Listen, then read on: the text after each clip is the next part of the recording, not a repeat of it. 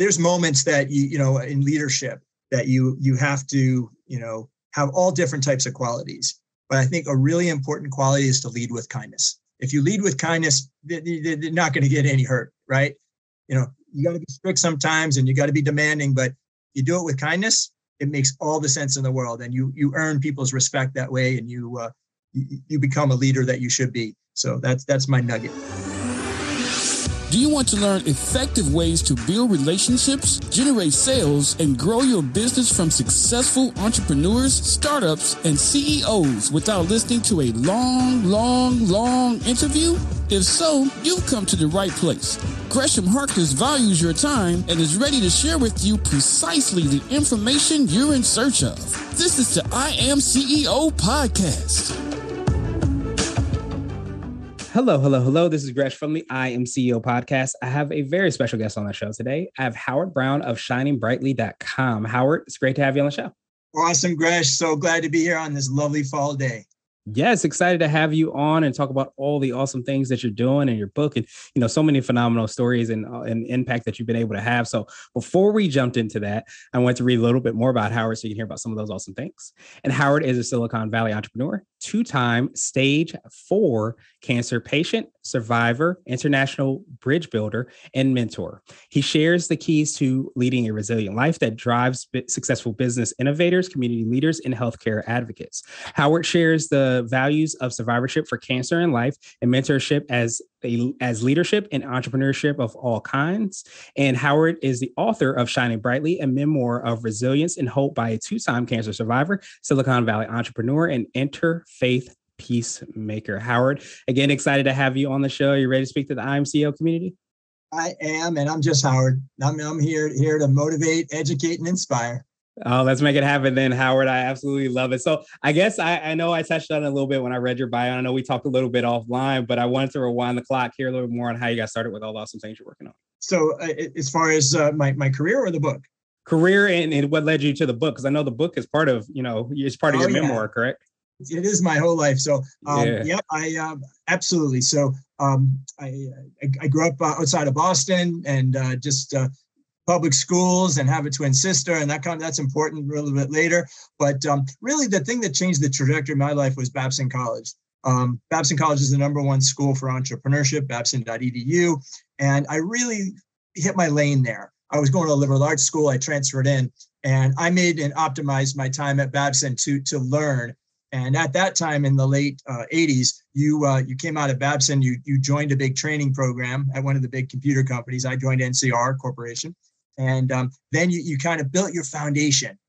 And then once AT&T bought NCR, I jumped into the startup game. I'm a technology startup guy. I want to be able to innovate and make an idea and monetize it and basically bring it out to the markets.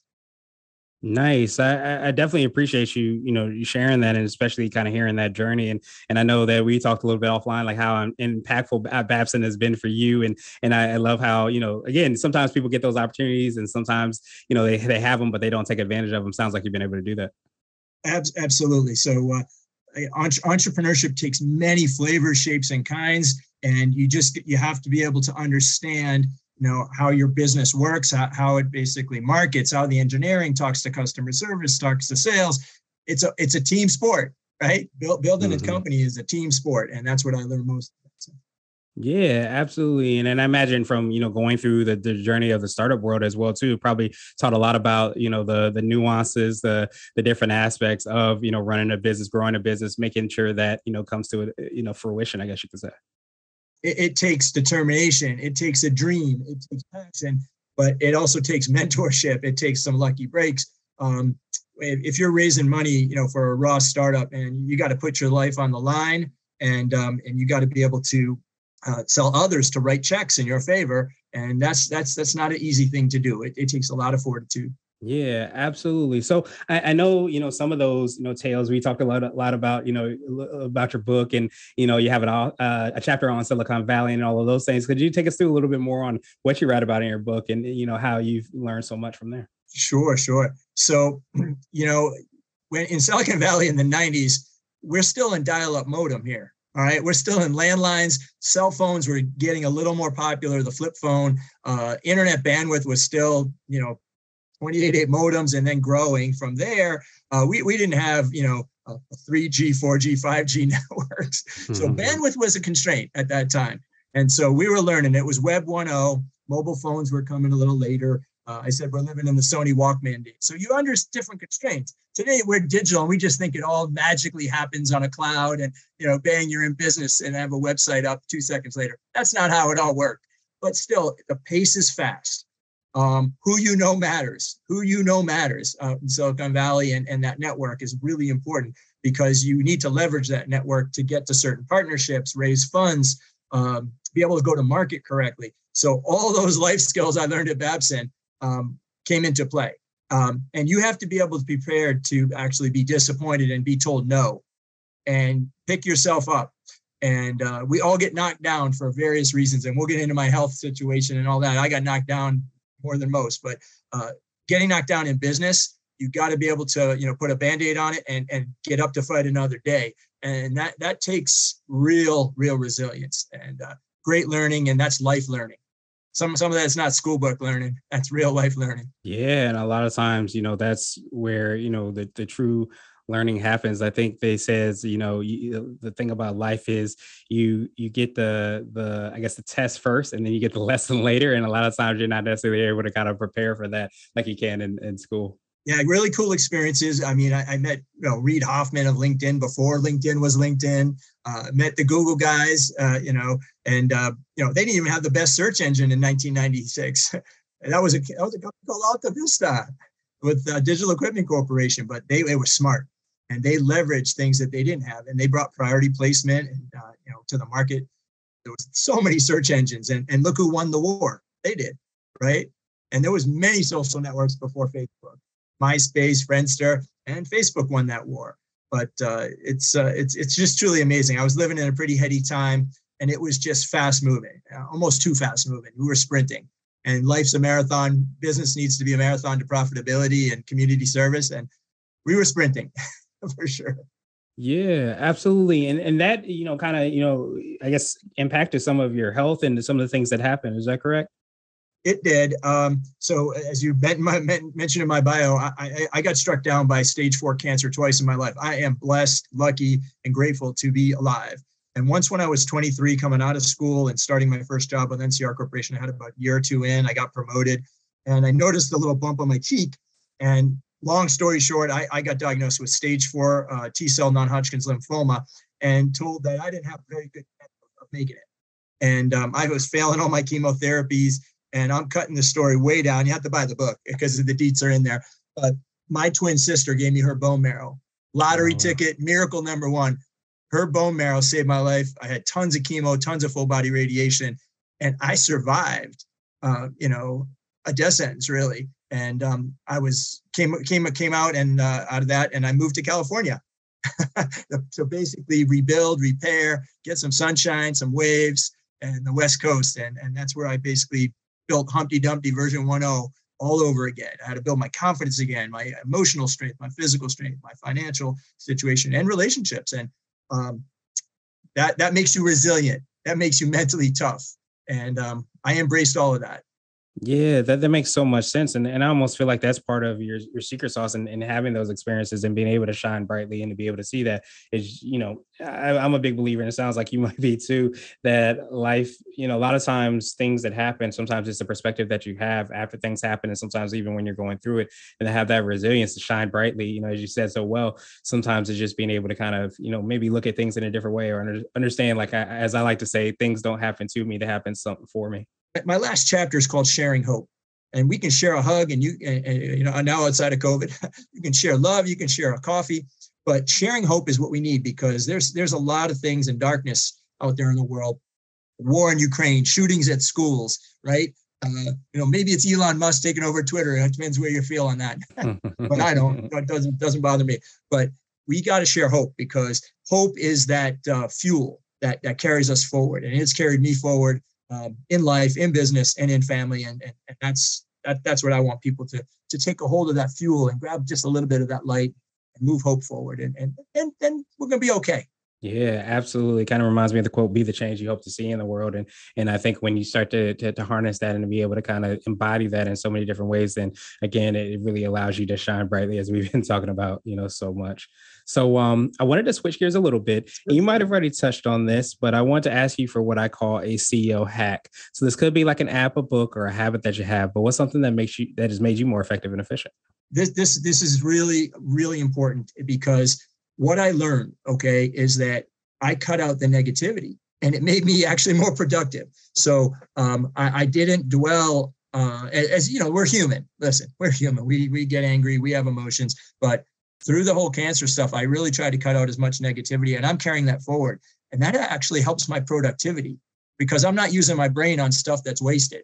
And so I'll pass that on, is that if you can limit or eliminate some negativity out of your day, you'll have a better day. You'll get more done. That's my CEO hack.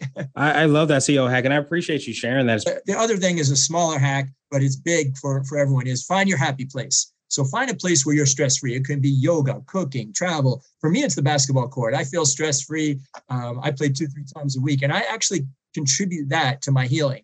And that healed my mentally, helped me physically. And if you find your happy place, go there. Go there a lot, as much as you can. Absolutely. And so what would you consider to be what I like to call a CEO nugget? So this is going to be a little bit more word of wisdom or piece of advice. It might be something you would tell your younger business self, or potentially you might tell somebody that was reading your book, or potentially back in your startup days. There's moments that you know in leadership that you have to have all different types of qualities. But I think a really important quality is to lead with kindness. If you lead with kindness, they're not going to get any hurt, right? You got to be strict sometimes, and you got to be demanding, but you do it with kindness, it makes all the sense in the world, and you earn people's respect that way, and you become a leader that you should be. So that's my nugget. Yeah, I love that nugget. And again, I love just how it's in alignment with everything that you've done, like the cutting out the negativity, because I think it's sometimes there's a narrative that in order to be a lead, to be effective leader, that you have to be ruthless, you have to be this, you have to be that. But I think when you start to kind of change that narrative, to start to do it in a different way sometimes than what's the narrative or what's considered, the way that it has to be done, then it starts to create more and more opportunity for people to do the same thing as well too. You create that culture around your organization. 100%. Thank you. Absolutely. And so I wanted to ask you now my absolute favorite question, which is the definition of what it means to be a CEO. We're hoping to have different quote unquote CEOs on this show. So Howard, what does being a CEO mean to you? So being a CEO to me is a leader of people, and making sure they buy in on that vision to actually take you where you want to go. So whether it's a CEO of a nonprofit, CEO of a for-profit business, whatever you're doing as a CEO, you are a leader, okay, of men and women, and they're going to follow, and make sure that vision is pure, and that you can get there, or keep trying. And, that's what happens. Sometimes the dream doesn't come true right away. Sometimes it takes time. Sometimes you got to keep climbing that mountain. But if that's your dream, get the resources, get the backing, get people to follow you, and do it as a team. It's a team sport. That's what it means to be. So you're a leader of teams, and go bring it together and go make it happen. Absolutely. I love that. And so many times I say, like, we have to remember that we're running a marathon. And a lot of times when you see and have that vision and it doesn't come to fruition on day one, it doesn't mean that you have to throw in the towel. You continue to kind of, have that buy-in, you continue to kind of lead, you help people to kind of sometimes even see the forest for the trees, see where they're going, see like how the things that they're doing contributes to that overall vision as well too. And that's when you can definitely, see some success within yourself and your organization. Yeah, I mean, use a sports analogy. The Golden State Warriors won 73 games out of 82 one year. They didn't win the championship, right?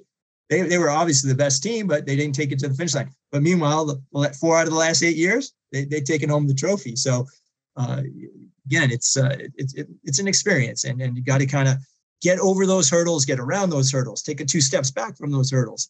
There's hurdles in life, and you just got to get around them, through them, over them, best you can. Yeah, absolutely. And that's why I love, everything that you're doing, because it helps to I think, look at those hurdles in a different way, and sometimes be able to realize that there is opportunity to get past those hurdles when you hear somebody that's been able to do that. For sure.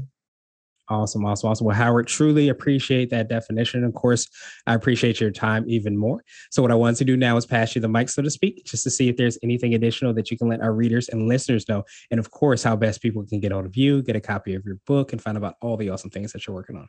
Gresh, this is a great platform. I really appreciate you. I'm going to put on my shining brightly glasses, because when it shines brightly, you got to have shades. So I'm big in mentorship. I've been a mentor of a little brother, and I look to my mentors, and they give you guidance. And so that's the extra bonus nugget that I'll throw in there. People can get a hold of me at shiningbrightly.com. I'm responsive. Anything you want to talk about in chapters on the book, I have downloads on survivorship, mentorship, interfaith that are just dialogue guides. And also, I'm speaking lots of different places. You want to contact me about, podcasts or stages, please do. shiningbrightly.com, and very responsive, and just share appreciation to come on and be sharing with your listeners, your audience today, Grace. Yeah, absolutely. I definitely appreciate you. I didn't have my shades, but I did put my hands up because it was shining very brightly. So I truly appreciate you, Howard, for all the awesome things you're doing, times you took out today. Of course, we're going to have the links and information in the show notes as well, too. But, I say this once and I'll continue to say it again. I feel like sometimes you don't know to be able to get over hurdles as possible until you hear people that are able to do that. So I thank you so much for sharing, obviously, your journey, of course, talking about your book and creating that, because that allows people to know that there is a way to get over those hurdles, and there is resilience that could come from that. So thank you so much, my friend, and I hope you have a phenomenal rest of the day. You do. Keep on shining. Thank you for listening to the I Am CEO podcast, powered by CB Nation and Blue 16 Media. Tune in next time and visit us at imceo.co. I Am CEO is not just a phrase, it's a community. Check out the latest and greatest apps, books, and habits to level up your business at ceohacks.co. This has been the I Am CEO podcast with Gresham Harkless Jr. Thank you for listening.